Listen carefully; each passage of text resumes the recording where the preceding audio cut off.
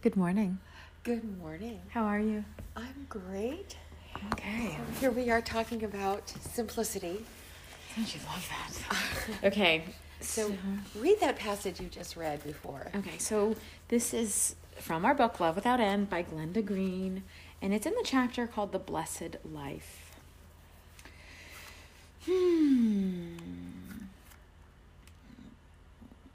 Blessed are the simple in spirit, for theirs is the kingdom of heaven. When you are simple in spirit, all will be given to you merely for the asking. You don't need to acquire a new dimensionality before passing on to an even more elite dimensionality. Love and simplicity are the only requirements of a fulfilled spiritual life. Every kingdom divided against itself is brought to its desolation. Every city or house divided against itself will not stand. The reason is that there is but one spirit, and it cannot be divided. You cannot say one thing has spirit and another has not. You cannot say that one person belongs to the Spirit and another does not. Do not take anything from the Spirit. Spirit is in all things, of all things, and with all things. Where Spirit is concerned, there are no prerequisites and no hierarchies. The Spirit is one. If you attempt to break it, the divided house will turn against you, the disruptor. Whenever you attempt to divide the Spirit, you have granted it consent to collect its damages from you. Here it is. Accepting and honoring the one Spirit from the simplicity of your own place in life is the key to heaven. Accept it where you are, as you are. Be yourself. Well, there's one great reason to be yourself. Interesting, isn't it? Be yourself. I love Accept your spirit. Really, we're talking about accepting that happiness comes from simply accepting yourself where you are, how you are. Right. However you are. Where you are, as you are. Be yourself. So the key to heaven, I mean, it's The key so to much, heaven, which the is key to heaven, sort of like saying the key to happiness. right? And peace and love and joy and Yeah. all things needing that you need that come to you, right? This Right. heaven Heaven on earth. is accepting and honoring. This is so. Let's break that down for a second. Is accepting and honoring the one Spirit, which is interesting. So recognizing that it's all one. Yeah. The one Spirit that is in everything, Yeah. from the simplicity of your own place in life. What an interesting phrase, the simplicity of your own place in life, which is really nice because it's not saying you have to go somewhere. In fact, it's saying you don't go anywhere. Right. Exactly, yeah. And I keep having this image of, the story where everybody's touching the elephant from a different place. Yeah. Describing the elephant. It's like, like we're all in a different place. And I don't know why I keep going in my head to, some of the other countries and other traditions and other religions where they seem to be so opposed to what we believe, and like the Taliban or, these, I don't know why I always think, and I always have to go back to, we're all one. We're all one. We're all experiencing spirit, and it's one spirit. It's the same spirit in me that's in them, that's in people that I truly don't understand. And I almost have to just say, when I go there in my mind, well, I'm just here to focus on my perspective of spirit and my perspective of God, because that's all I have. Mm-hmm. I don't have their perspective. So I guess I'm just not, it's okay that I don't understand it. But it isn't for me to judge. It's for me to stay here in my spirit. In my spiritual perception, I guess. who I am. And for you to go deeper, it's just full permission for you to be here now. Exactly.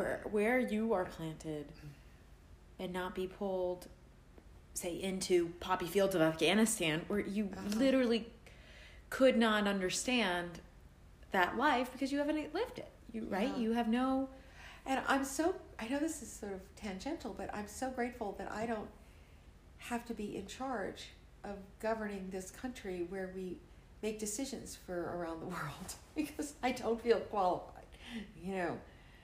How qualified are we? Well, I'll be honest, and I don't see how you can, whether it's politically or in business, without a deep spiritual understanding or knowledge of this idea of one spirit, right? I guess I could see how some people can do that. Or do that. But that stress that you are referencing here, I think, can be alleviated knowing if a big decision comes to you. I think what this is saying is trust that you have been built up to then make that decision for the best of your ability. I mean, to your point, you've only touched this part of the elephant. Right. But I think there's really... The moral of that story is knowing that there are other people all around touching different parts of the elephant, and that you're all right based on your reality, based on your position. Yeah. It's funny because I feel like so many times I'm drawn to pray for people I don't know, for people that are just far away or in sort of broad circumstances, and my heart is just drawn to their tragedy or their difficulty, and I just want to pray for them, and so that sort of then compels me to look at the news and look at what's going on around the world, and then I'm like, oh my gosh, I don't get it, And I have been doing this for a couple of years now, where I'm kind of expanding my prayer life to surround the world and not me and what I see, but kind of what I hear about and what's going on over there and other places. And I'm wondering how that jives with this lesson of that, my perspective is just right here, and this simple perspective that that I have of life. I don't know what I'm trying to say. Well, it reminds me of two things. One, I heard about a woman who used to use the newspaper as her prayer list. She'd just circle it and pray over it, and what a beautiful concept, given that it is one spirit, and that has come into your life. And if you feel the need, to your point, you watch the news, and I think it's very advanced or deep of you to then use that as part of your spiritual life to then pray for the bigger world. What I keep coming back to in my own mind is Jesus did not heal the world. Right. Even he, who could in an instant. Right. He did not. And I'm floored by this. Why do you think he didn't? Why didn't he just... But he healed anybody that came to him and said, I know you can heal me, heal me. Right. So why do you think he didn't just give us a whole reset? Like, all right, I'm going to heal everybody, the whole world. I'm going to give you all... But did he? Right? Well, is it free will? I mean, he might have, because he existed, and still to this day, he said, right. The concept is you can still even come to him, and healing will be yours.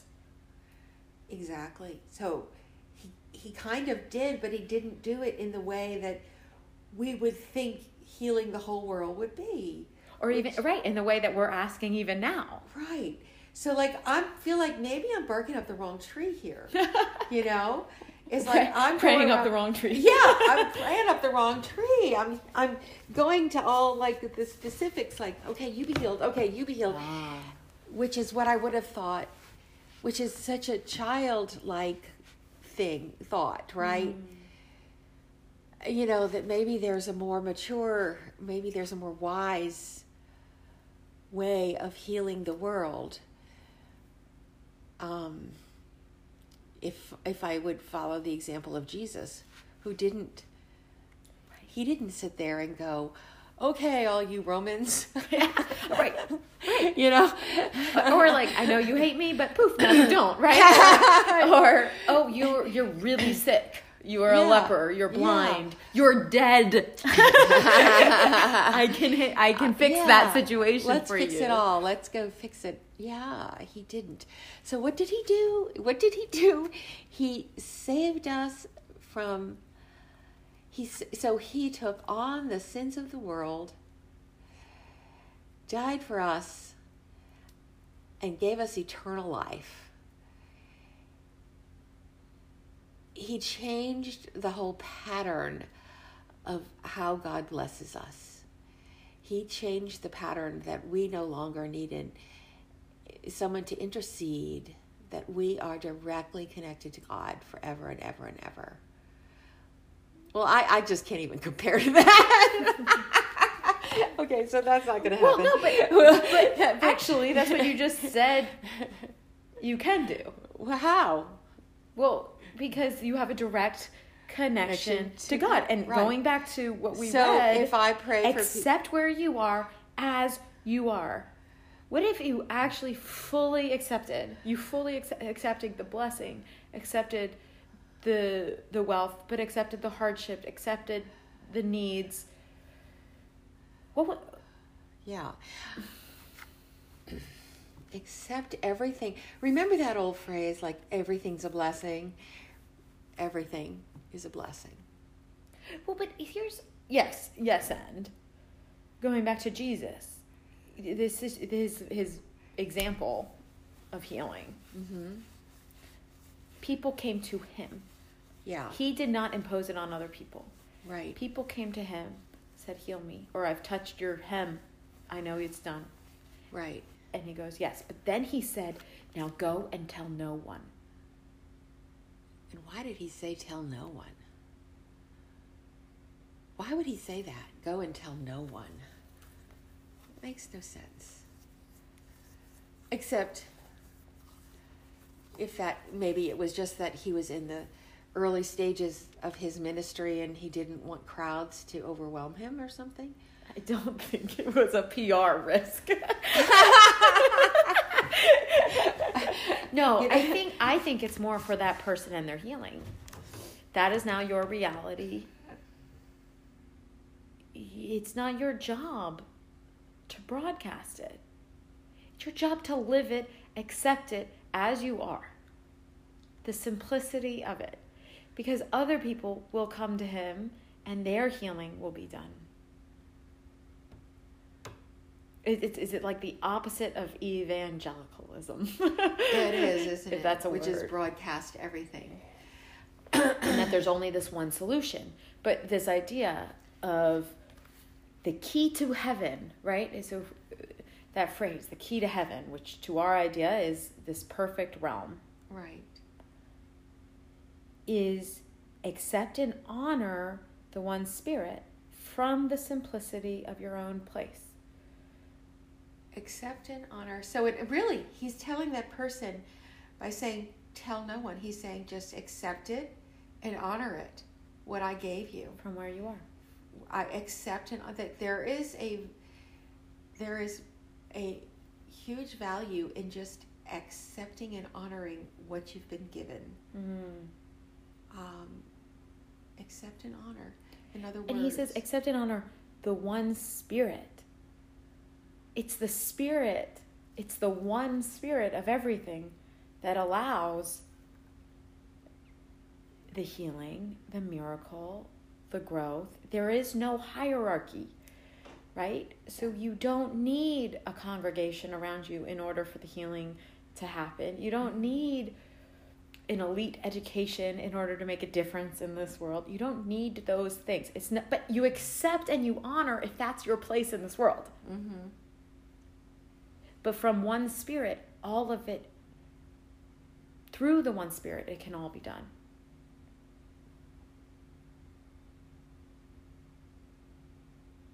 Accept it where you are. Be yourself.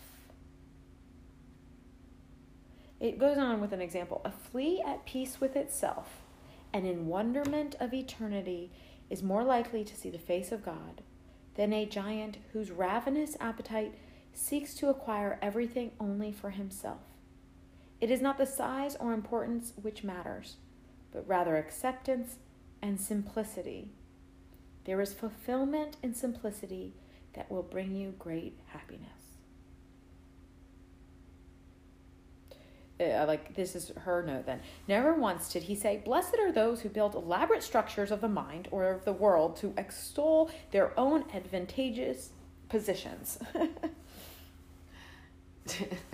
Instead he emphasized that we are blessed in spirit. This is interesting. So the spirit, we receive our blessing as we affirm the love that we are and join with the love of our Creator in a realm above human posturing. Yeah. I think we can pretty much describe all of human existence as the creation of structure and a creation of hierarchy. Right. And the creation of, a graduation of importance, Right. Everything we have has, a graduation of importance. Like, look at even the family structure. Right. The traditional father, then mother, then child, But if you think about, the structure serves the love, right? It gets really wonky, is the word I would use, when structure comes first and then love. Yeah. That's when it gets really messed up. Structure is useful in that it helps organize people and places and things and efficiencies, but the love must come first. You have to have your heart lead, and then your mind is its servant, which is what the book talks about. And so you, using the family as an example, I loved learning this because I thought it was really not spoken about, but interesting.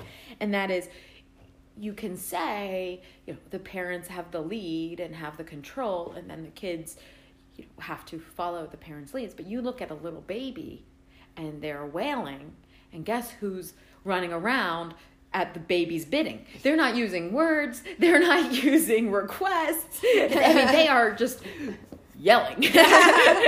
And, you'll bend over backwards just to try to figure it out. You're not going to reason with them. You're being led by love. By love. And your love you can't, most people can't even take a wailing baby in a store that's not theirs, Mm-hmm. You just want to go and right. It's compelling. Right. A crying baby is the most compelling sound I think there is. Right. And you just have to make that baby okay. Yeah, it's interesting. It's interesting that is almost the very basis of that's probably the most simple example of love. Right. Is that response we have to a crying baby. It's just right. Any crying baby, and especially our own, and our biological, emotional, spiritual needs. That just cuts beneath all structure and all everything. You can be the Queen of England and hear a crying baby and still have that same reaction as if you are, just right. Any ordinary person, There's nothing that, how fun that's the bottom line. Right, right. And you think about power structures. If you actually think about who actually has the power in that situation, it's not the adult.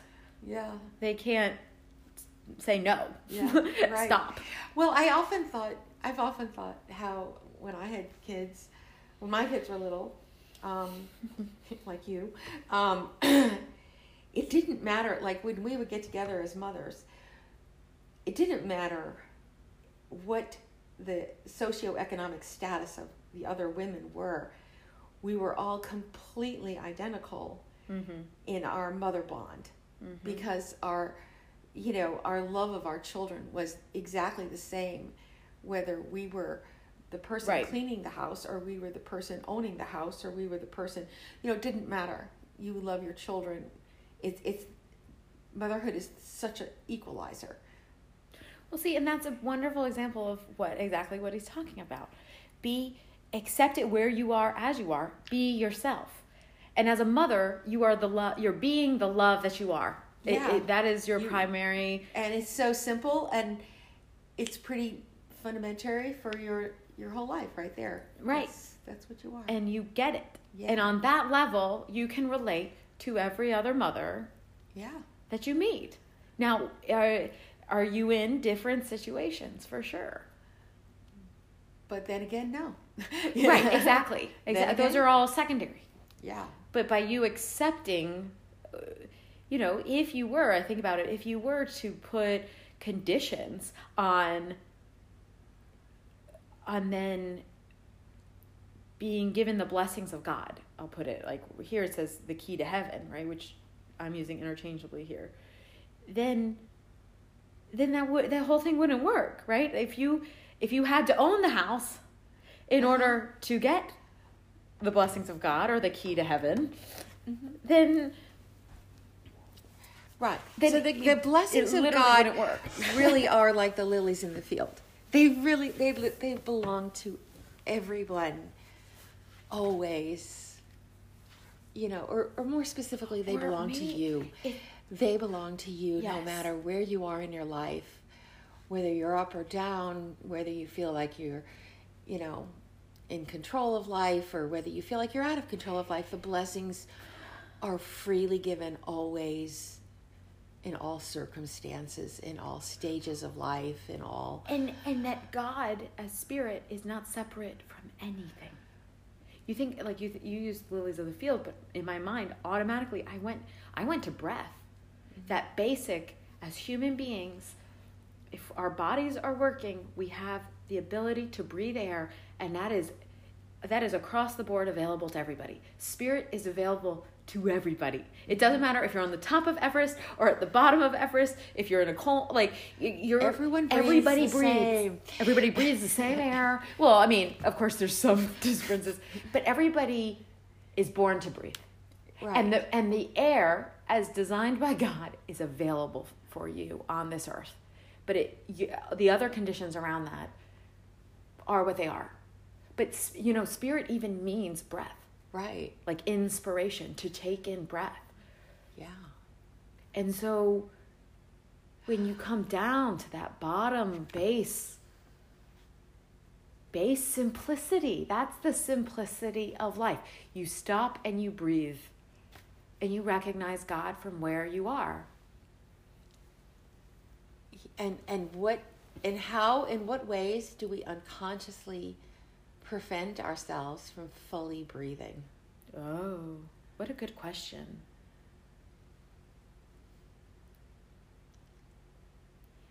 Which are you asking, in what ways do we prevent ourselves from consciously accepting the full blessing of life from God? Yeah. And why do we do that? Why do we not all breathe fully?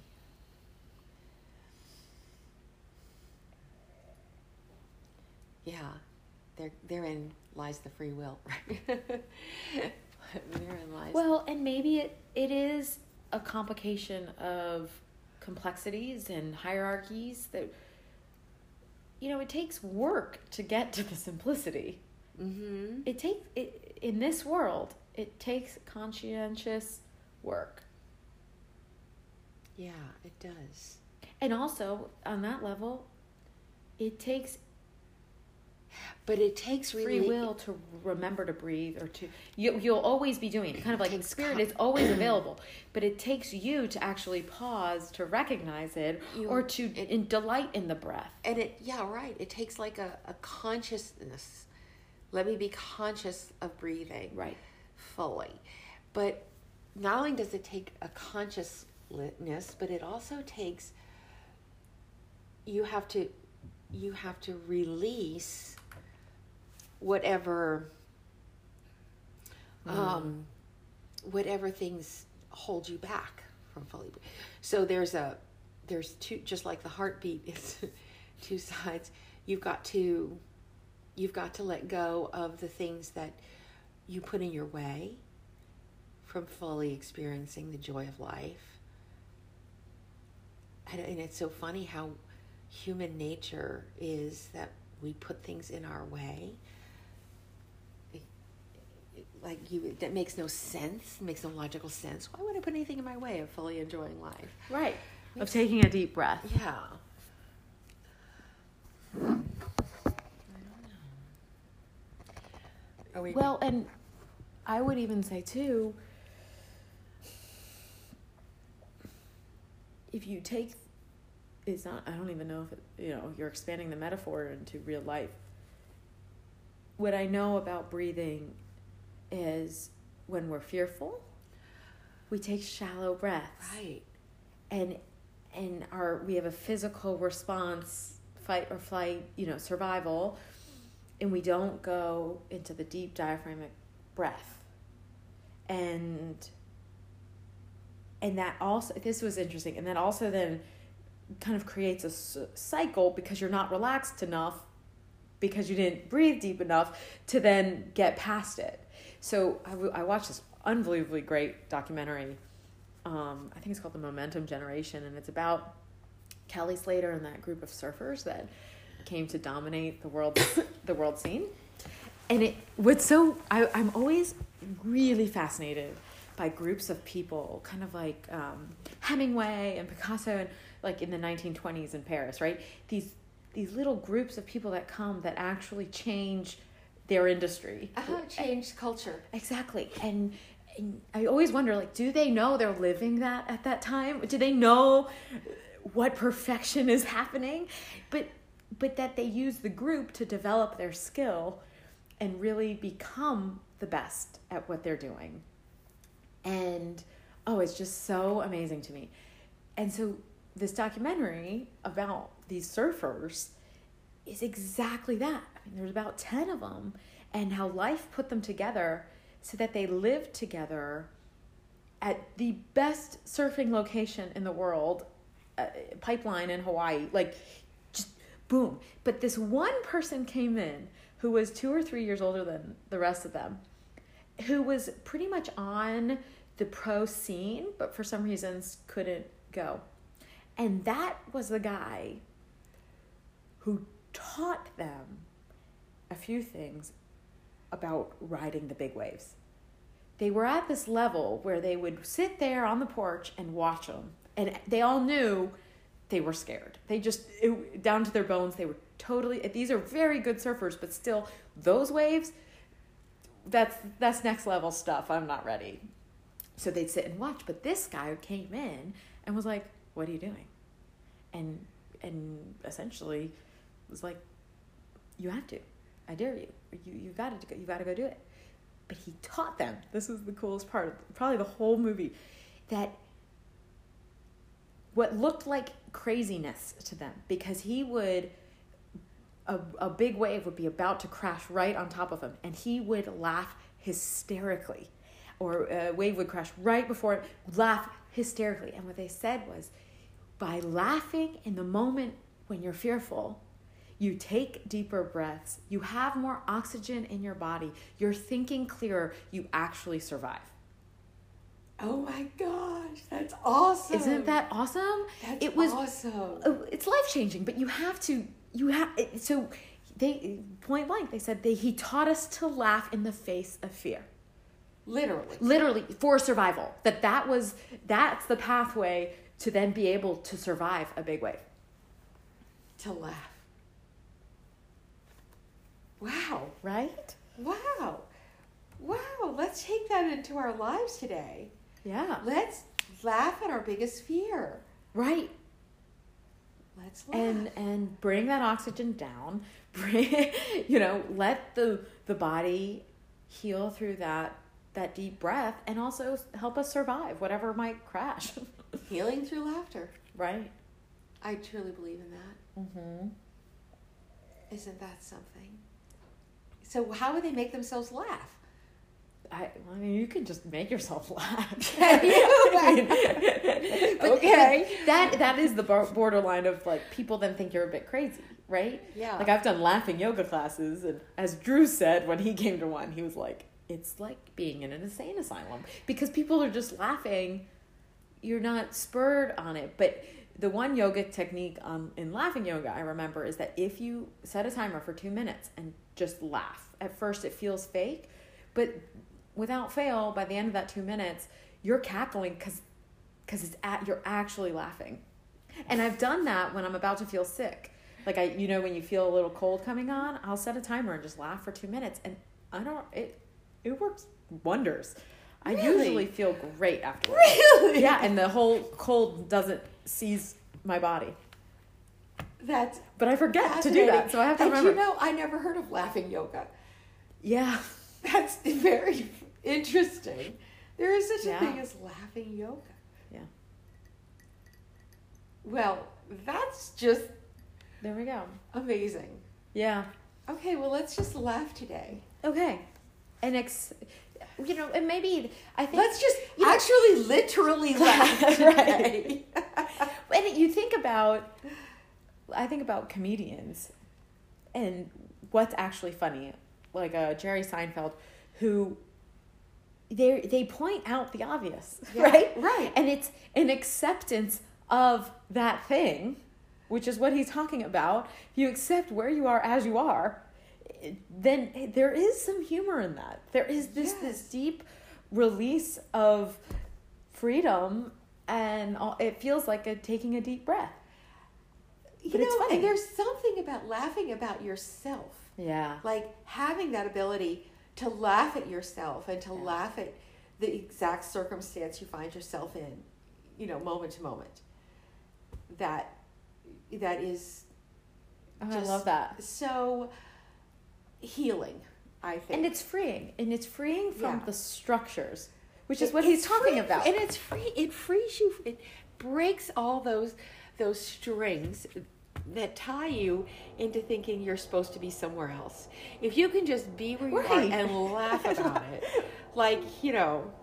find the humor in this, in what is right here. Exactly as it is. Like, there's got to be some humor here. I love it. Yeah. I love it. I think we've come full circle, Elizabeth. There you go. We've come to what we came to talk about comes in the end. I know, doesn't it? It always comes. It's like time we to come sort it around out. and around and around, and we're like, I don't know where this is going, but that's where it was going. It was going to laugh at yourself today. Just be aware of wherever you are. Be aware of it, and find something to laugh about, because there's something funny here, and that actual laughter. That is your healing. That is your. Brilliant. That is your gift. Right. Later, other places in that book, he talks about laughter and how. We'll have to find it another time, but this is great. This is a great message. I love it. I'm going to laugh today. Me too. I'm going to laugh at me today. I know. Well, I love you. Thank you. Thank you. I hope you have a really great and funny day. Yes, you too. Have a funny day.